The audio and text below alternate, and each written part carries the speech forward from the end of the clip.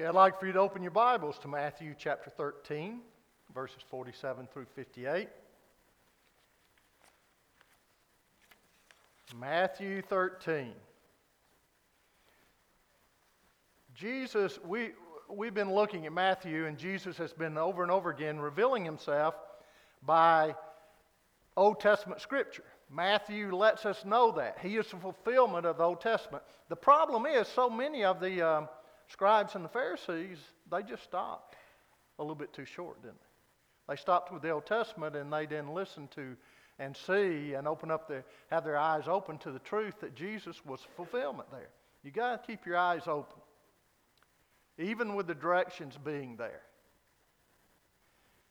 You ever used GPS? Isn't that it? That you follow along and gives you direction, right?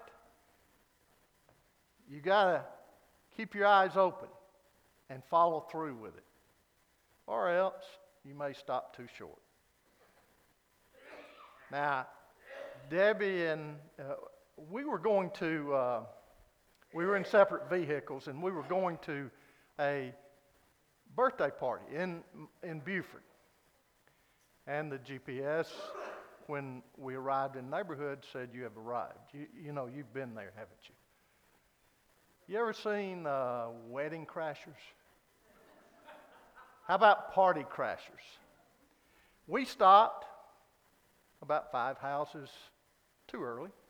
There was a bunch of cars out there, and so we just stopped. It said we had arrived, and so we went in, and Debbie was introducing, and Grandma was letting us in, and she said, "Come on in." She said, "Who are you?" And I said, "Well, I'm not with her or them." And I said, I'm just a party crasher. And I did not know at the time that we were a party crasher. And so we saw this pink, nice cake and all these sweets and all, and said, "Nah, this can't be the person we're going to a birthday party for, because much older." Well, it wasn't. It was a little kid. And so we were talking to everybody and said, "Who are you?" And I said, "Well, I'm just party crasher." And Debbie said, "Well, we're from Far Sights Baptist Church, Athens. Isn't this the birthday party for so-and-so?" I said, "No." And so they were real kind and everything as we were leaving, and Debbie was quickly trying to exit. They said, "Take some dessert with you." And I said, "Honey, y'all go on and I'll just stay here." And they kind of looked at me weird like, but we went out and got in the vehicle and drove down the road. They showed us where the house was, and they were laughing as we were leaving, and we were laughing as we were leaving. Better be careful about stopping too short. That was a highlight of my day yesterday. It really was. Okay, Matthew 13, 47 through 58. Again, the kingdom of heaven is like a dragnet cast into the sea. Now, this is a big net where they've got numerous people and they're dragging it towards the shore. They're working it towards the shore, catching everything in sight or everything in its way. And gathering fish of every kind. And when it was filled, they drew it up on the beach. They sat down and gathered the good fish into containers, but the bad they threw away. So it will be in the end of the age. The angels will come forth and take out the wicked from among the righteous, and will throw them into the furnace of fire. In that place there will be weeping and gnashing of teeth. You do not cease to exist, whether you're a Christian or you're non-Christian. Unfortunately, because of our rebellion, because of really the fallen angels, hell was prepared. But because of us anyone refusing the grace of God, the gospel, they choose that place. This is a brief description of it. Have you understood all these things? Now, this is important. You see the progression? Have you understood all these things? Because beforehand, who asked the question with the other parable? The disciples. You remember when he first started talking with parables? They said, "Why are you talking in parables?" And he said, "Because some see, but they do not see. Some hear, but they do not hear. And they do not understand." And so he went on to explain that parable later on. And so here we come to, "So it will be at the end of the age, the angels will come forth and take out the wicked from among the righteous and will throw them into the furnace of fire. In that place there will be weeping and gnashing of teeth. Have you understood all these things?" They said to him, "Yes." And Jesus said to them, "Therefore every scribe," and you say, "What in the world? How does this get thrown in there?" We'll get to it in just a few moments. "Therefore every scribe who has become a disciple of the kingdom of heaven is like a head of a household who brings out his treasure, things new and old." Now when Jesus had finished these parables, he departed from there and he came to his hometown and began teaching them in their synagogue, so that they were astonished and said, this is them saying to him and to each other, "Where did this man get this wisdom and these miraculous powers? Is not this a carpenter's son? Is not his mother called Mary? And his brothers, James and Joseph and Simon and Judas? And his sisters, are they not all with us? Where then did this man get all these things?" And they took offense at him. They didn't rejoice. Jesus' population had reached a peak. They had heard about him. Here he was before them. They took offense. Why? But Jesus said to them, "A prophet is not without honor except in his hometown and in his own household." And he did not do many miracles there because of their unbelief. Let's go to the Lord in prayer. Father, thank you for your wonderful love and grace, and God, for each and every believer here today. And I just pray that you'll enrich their minds and their hearts as they allow the Spirit to speak to them further. But I pray that if there's any lost and without Christ today, that they might allow their eyes of their heart to be open to the truth, and that they might receive you as their personal Lord and Savior. Whether it's been misconceived in their minds and they thought that they were believers and have been, it's been revealed to them that they are not today, or whether they know that they've never received you, I pray that you'll open up their eyes to their heart, so that they might see, and that they will receive it and see it. Thank you, God, for your wonderful grace. It can't be done without it, and so I just pray that its sufficiency will be felt and experienced in our life as we look at the Scripture and have it open to us, and the Holy Spirit reveals it to us. In Jesus' name, amen. We have how many Gospels? How many Gospels do we have? 4.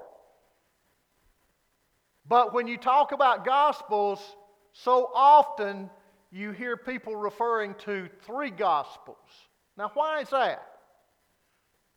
What 3 Gospels are they referring to? Usually they are referring to Matthew, Mark, and Luke, and they call these the what? Synoptic Gospels. Now, what in the world are these? These are Gospels with narrative information that's similar in that they carry much of the same material concerning the story of Jesus. They're following the story of Jesus. Each one, though, contributes, each one comes from a different angle and contributes uniquely to its listeners. In other words, its base that it's being written to and for primarily. Matthew, now there is another gospel, and that is the 4th gospel we call the Gospel of John. It kind of stands out by itself. Why? Because it's more of a theological gospel. And its theological work many times explains the story and what has gone on in the narrative form in the other Gospels. So Matthew is unique in that it is a bridge. Just think of a bridge. We're talking about stopping short. It is a bridge between the Old Testament and the New.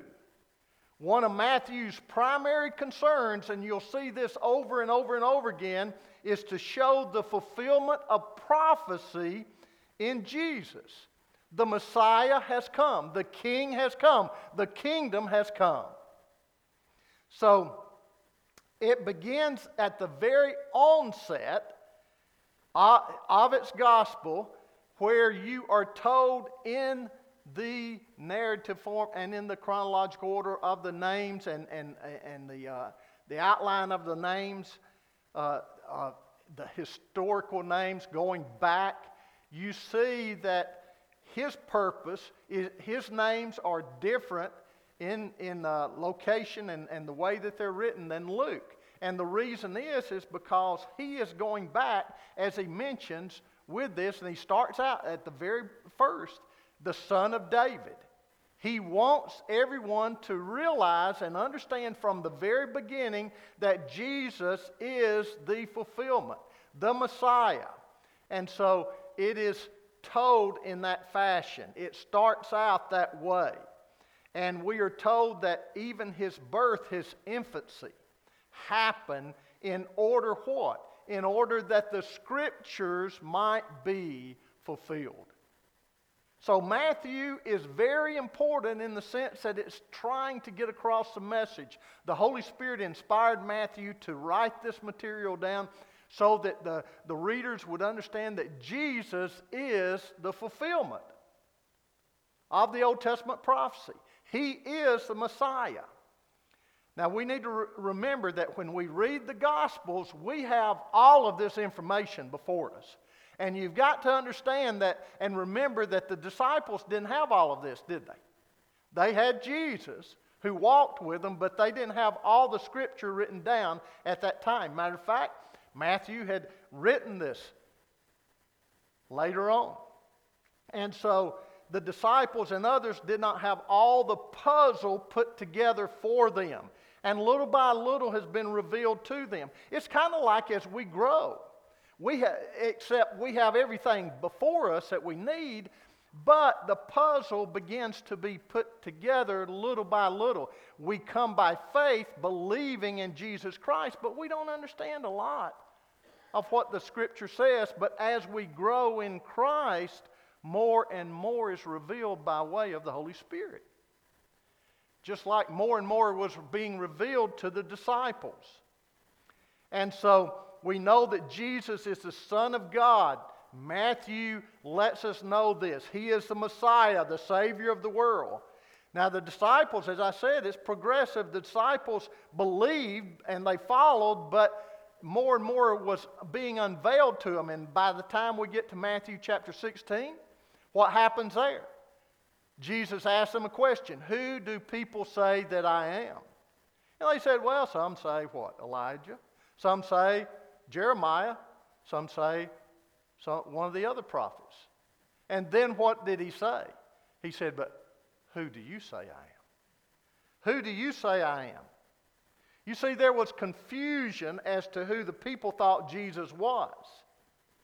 After they answer him, but who do you say I am? Peter says to him, you are the Christ, the Messiah, the Son of the living God. He says, you didn't have that by your own, Peter. You didn't receive that by your own. It was given to you by the Father. Now, until we get to chapter 16 Matthew, we don't have from the disciples anything that clear. And so we do not know, anything as far as where they are, except they're progressively coming along and they're trusting the Lord. We know that they are learning from Jesus, and we know that it's a progressive thing. Now, there were some, though, who did understand who Jesus was. In Matthew chapters 13 and 14, we know that the demons understood who Jesus was, didn't they? They're spiritual beings. They understood. Fallen angels Not only that, even some who were not Jews understood who he was. We'll be coming to the Syrophoenician woman who wanted to be healed. And what did she identify Jesus as? The Son of David. Now here was a non-Jewish person identifying Jesus in Jewish terms. She had it revealed to her. The Jewish people around her, they didn't even see this that she saw. But in chapter 13 of Matthew, we begin with the parable of the sower of the seeds, or of the sower and the soils. You remember that? And this is Jesus talking in parable terms, and it has to do with evangelism. And it has to do with the different conditions of the heart. And all of our hearts are hard before we come to know the Savior. The conditions of the soul tell us different responses of the heart to the hearing of the Word. The response of the gospel, it tells us everything about the heart, where that person is. The hard heart refuses to listen. It fell on hardened path, on the side of the road. The rocky soil, the superficial response. The thorny soil, the hearts that are confused and conflicted. And then the hearts that have been, these are the ones with mixed priorities and allegiances. But then there is finally the good soil, where the hearts immediately receive the Word. And in chapter 13, the disciples asked Jesus, as I said earlier, why do you speak in these parables? And that is a background that's very necessary for the passage today. Jesus told them that he spoke to them in parables because seeing they did not see, hearing they did not hear. They did not understand. Jesus then explains the parable and then enters into a cycle of more parables after this parable of the soil. He talks about the mustard seed and the growth of the kingdom. He talks about the leaven, the growth of the kingdom. And then it's very contagious. It's very viral. It spreads invisibly and spreads transformatively. And then, you can see this. I mean, you just put a church in a certain condition, in a certain situation that's right. The soil is right. And you wonder why in other places of the world and in other states or other places of the city, other churches are not growing like this. Because this has been placed in the right place and the gospel goes viral. You put one church in the right place with the right people, and that's what will happen. And then you see a Christian sometimes. Other Christians are in other parts of the town witnessing, and then all of a sudden you see this person with people gathering around him. The soul is ready. It's receptive. It's viral through that person. Next, the parable of treasure found in the field. How valuable the kingdom, the gospel is. Following that parable was a pearl, same thing. And it talks about a very transformative value here. In other words, this is what happens to anyone who accepts Jesus as Savior. This is especially seen in older adults when they accept Jesus as Savior later on in their life. With that acceptance comes a great transformation. You see, wow, that person has really changed. You may not see that in a child, and you probably won't, but in an older person you will. And the things that we hate, you see in that person, they now love. And the things that they love, they now hate. This is not self-transformation I'm talking about. You won't find this in some self-help book. A lot of people want to, but they can't. This is the Holy Spirit transforming the life. The things that we need to yearn for, we no longer, or we used to yearn for, we no longer yearn for them. We begin to yearn for the things of God, something that wasn't a desire to us at one time. And it happens in the invisible realm by the Holy Spirit. I was talking with someone this week. They were talking about that person that they were kin to, them trying to witness to him. And they said, well, why does preacher always talk about hell? Why does he talk about that? Why can't he be more uplifting? Why can't he be more enjoyable? Why can't he be, more appealing to the heart? Well, when there's transformation within the heart, you begin to see. You begin to see that the reason is because you understand that God has transformed you from darkness to light. And from that darkness meant that there was judgment to now light, which means that you have forgiveness in Christ. So he goes and he starts talking about this parable of the dragnet. And Jesus compares the kingdom of heaven to a dragnet cast into the sea, gathering fish of every kind. Once again, one listening to this parable, they understood it. They knew, as being from near Galilee, they understood what fishing was. In the dragnet, you never know what you're going to get, what your catch will be. And we're told that when it was filled, they drew it up to the beach and they sat down and gathered the good fish into the containers, but the bad fish they threw away. They pulled the net full of fish to the shore where they started to separate the good fish from the bad. And they threw away the bad. So what is the deeper meaning? Jesus begins to reveal its meaning with verse 49. So it will be at the end of the age, the angels shall come forth and take out the wicked from among the righteous, and will cast them into the furnace of fire. There shall be weeping and gnashing of teeth. Do you remember the wheat and the tares? You remember him talking about that parable? We've been going through the book of Matthew, and he said basically the same thing, didn't he? These are two bookends right here with the other parables put in between there. These two talk about the judgment at the end. That will come. He said in the wheat and the tare will grow together. They got discouraged about this. They were confused about this. They said, they're going to be with us. Will the gospel be effective? Then he talks about the kingdom of God with the mustard seed and the leaven and how valuable it is. And he said, yes, it will be successful. It will be very viral. And then now he goes back to, but let me remind you. Why? Because he's putting this challenge out before us.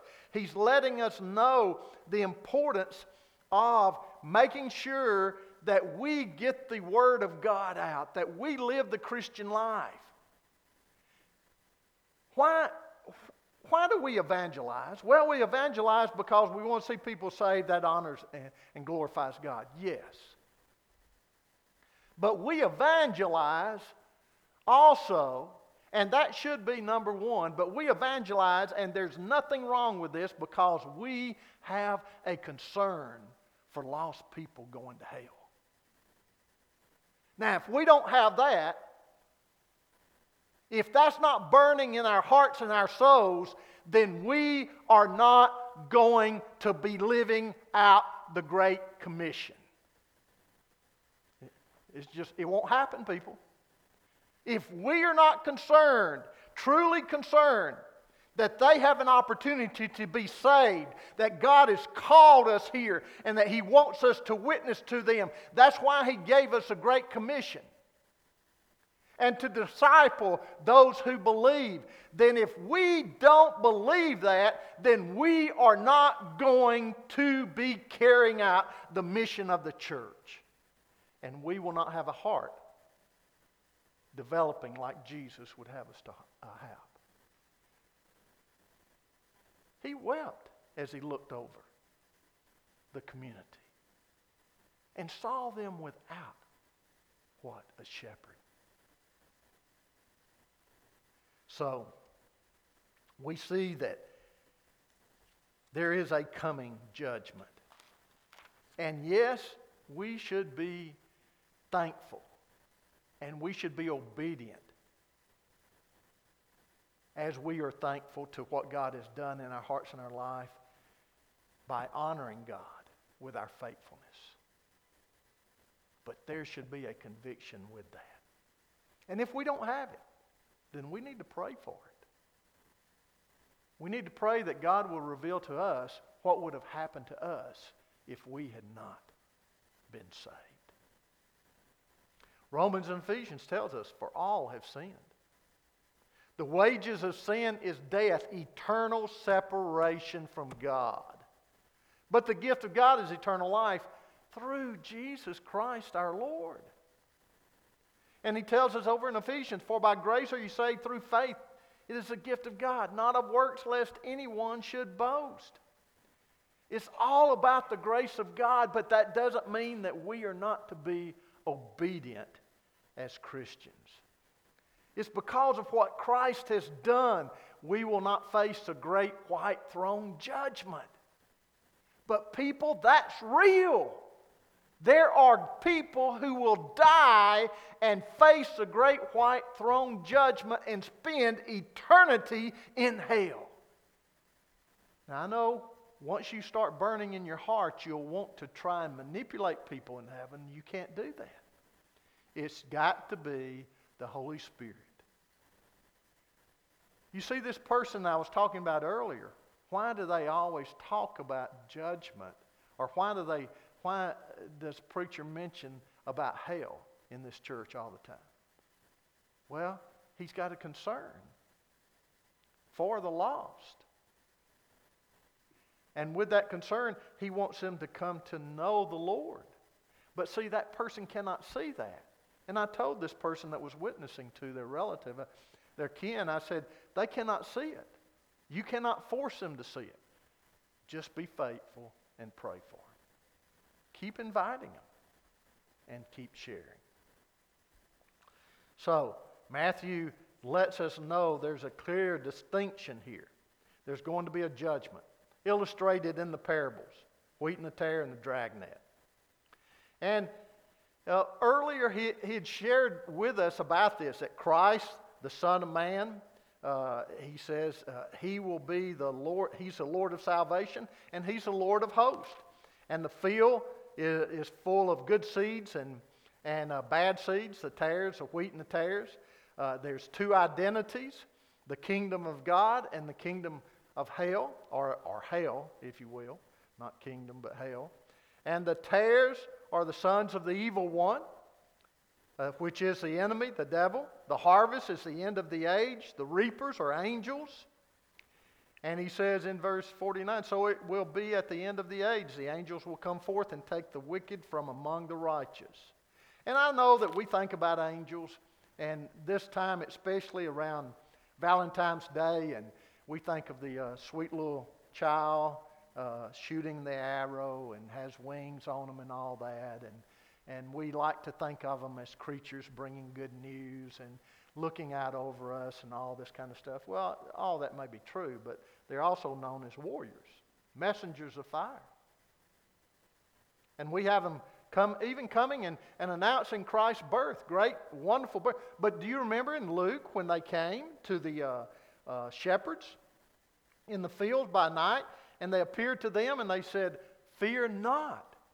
What? Don't die. Judgment has not come upon you. I've got good news. We have an announcement for you, in other words. So they will be agents used by God to separate the kingdom of God's people from non-kingdom people.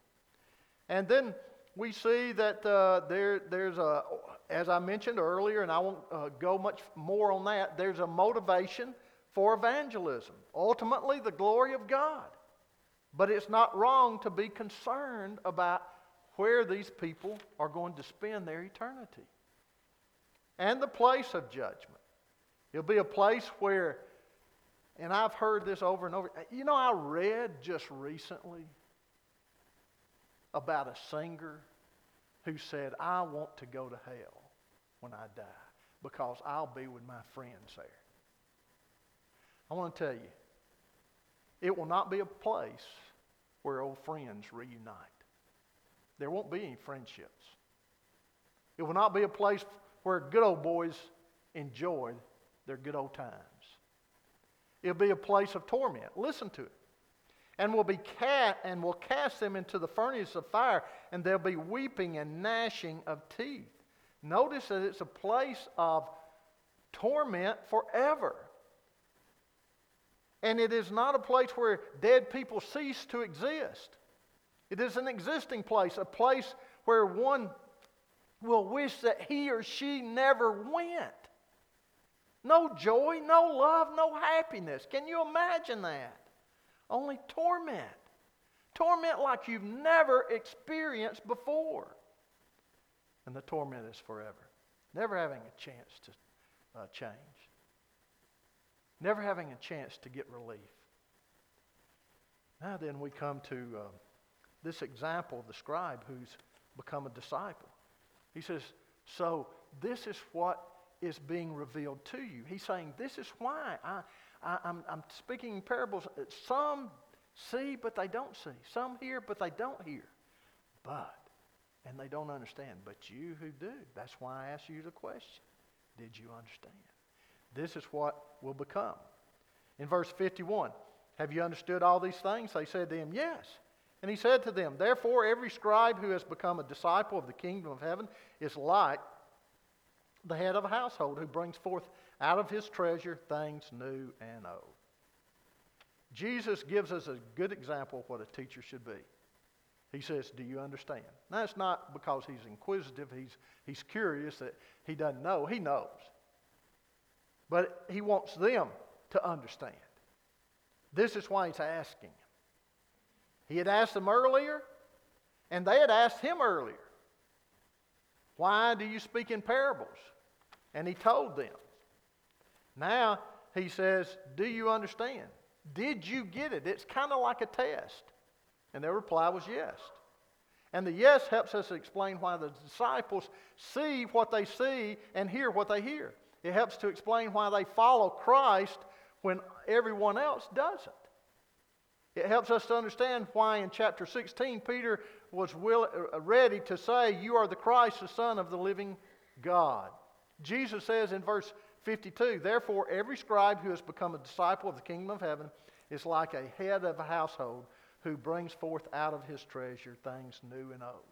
That's very important. Things new and old. When you go to a home, I was blessed just recently. Jimmy took me to a pecan orchard where they picked pecans, and it was very interesting. They put them through these conveyor belts and all this kind of stuff, and they showed us how they did it. It was really neat. I mean, they went out there the first time. They went out there with these tractors with these things underneath there that picked them up, and then they'd shove them into this basket behind there, and they picked up all these pecans. And then they took these and they dumped them into the ground in this hole, and then it took them up this conveyor belt, and it would take them around, and it measured the lightness and the heaviness. It was neat.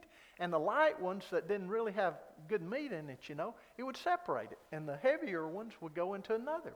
And then they'd take these and they'd run them through this thing, and they'd collect them in this big old basket, and they'd take them off and they'd have them shelved. He talked about the barn out back where they were planning on putting a new one, build a new one where they would have a place where they would shell it themselves. And they showed us a freezer where they were boxed up and all this after that, and they took them out to the businesses to sell. It was really neat, and this guy, he was so interested in it that you could tell it. I mean, he just went through every little detail. He wanted to show us every little thing. And he'd say, these are the old tractors that we used to use. These are new. This is old equipment. This is new. You see? This is what he's talking about. You ever been to a farm where you've gone into the farmhouse, you saw these pictures, old pictures, and how it used to look and all this, and how it used to be run, and now they have this new machinery and bigger barns and all this, and they say, well, this is what used to go on, Grandpa so-and-so, and we basically do the same thing, but now it's done with this. This is a disciple. This is what he's talking about. He's saying, You understand? Yes, we understand. Okay. He's going to give them the Great Commission. Go out and what? Be disciples. To teach. To baptize. You take the old. And what the Scripture, and this is what Matthew is doing.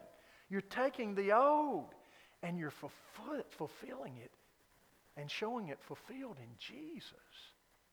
Wow. This is what we do with the whole Bible, don't we? We take the Bible and put it together. And we show the old fulfilled in the new. Man, it's great, isn't it, what he did? And this is what he's telling them. Therefore, every scribe who has become a disciple of the kingdom of heaven is like a head of a household. This is a head of a household. This guy that I visited, he was the head of the household. He enjoyed telling us about this. People, we should enjoy telling the good news. But then he ends with the story of going back home. He wanted them to know, even though you're going to do this, familiarity will cause a person not to hear so often. He went back to his hometown, and what happened? They said, hey, isn't he the son of Joseph, who married this woman, Mary, who was pregnant with child?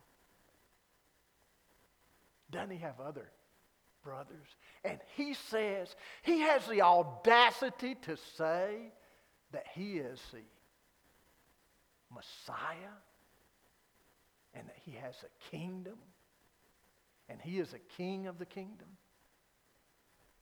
And what did they do? They got upset. Intensity begins as you share the gospel. Some will hear, he's letting them know. Some will refuse. Some will receive. But even at that, he lets them know. Be the kind of household that continues faithfully sharing. Bring that old into the new and let them know the way. Let's bow our heads and pray. Father, I just want to thank you that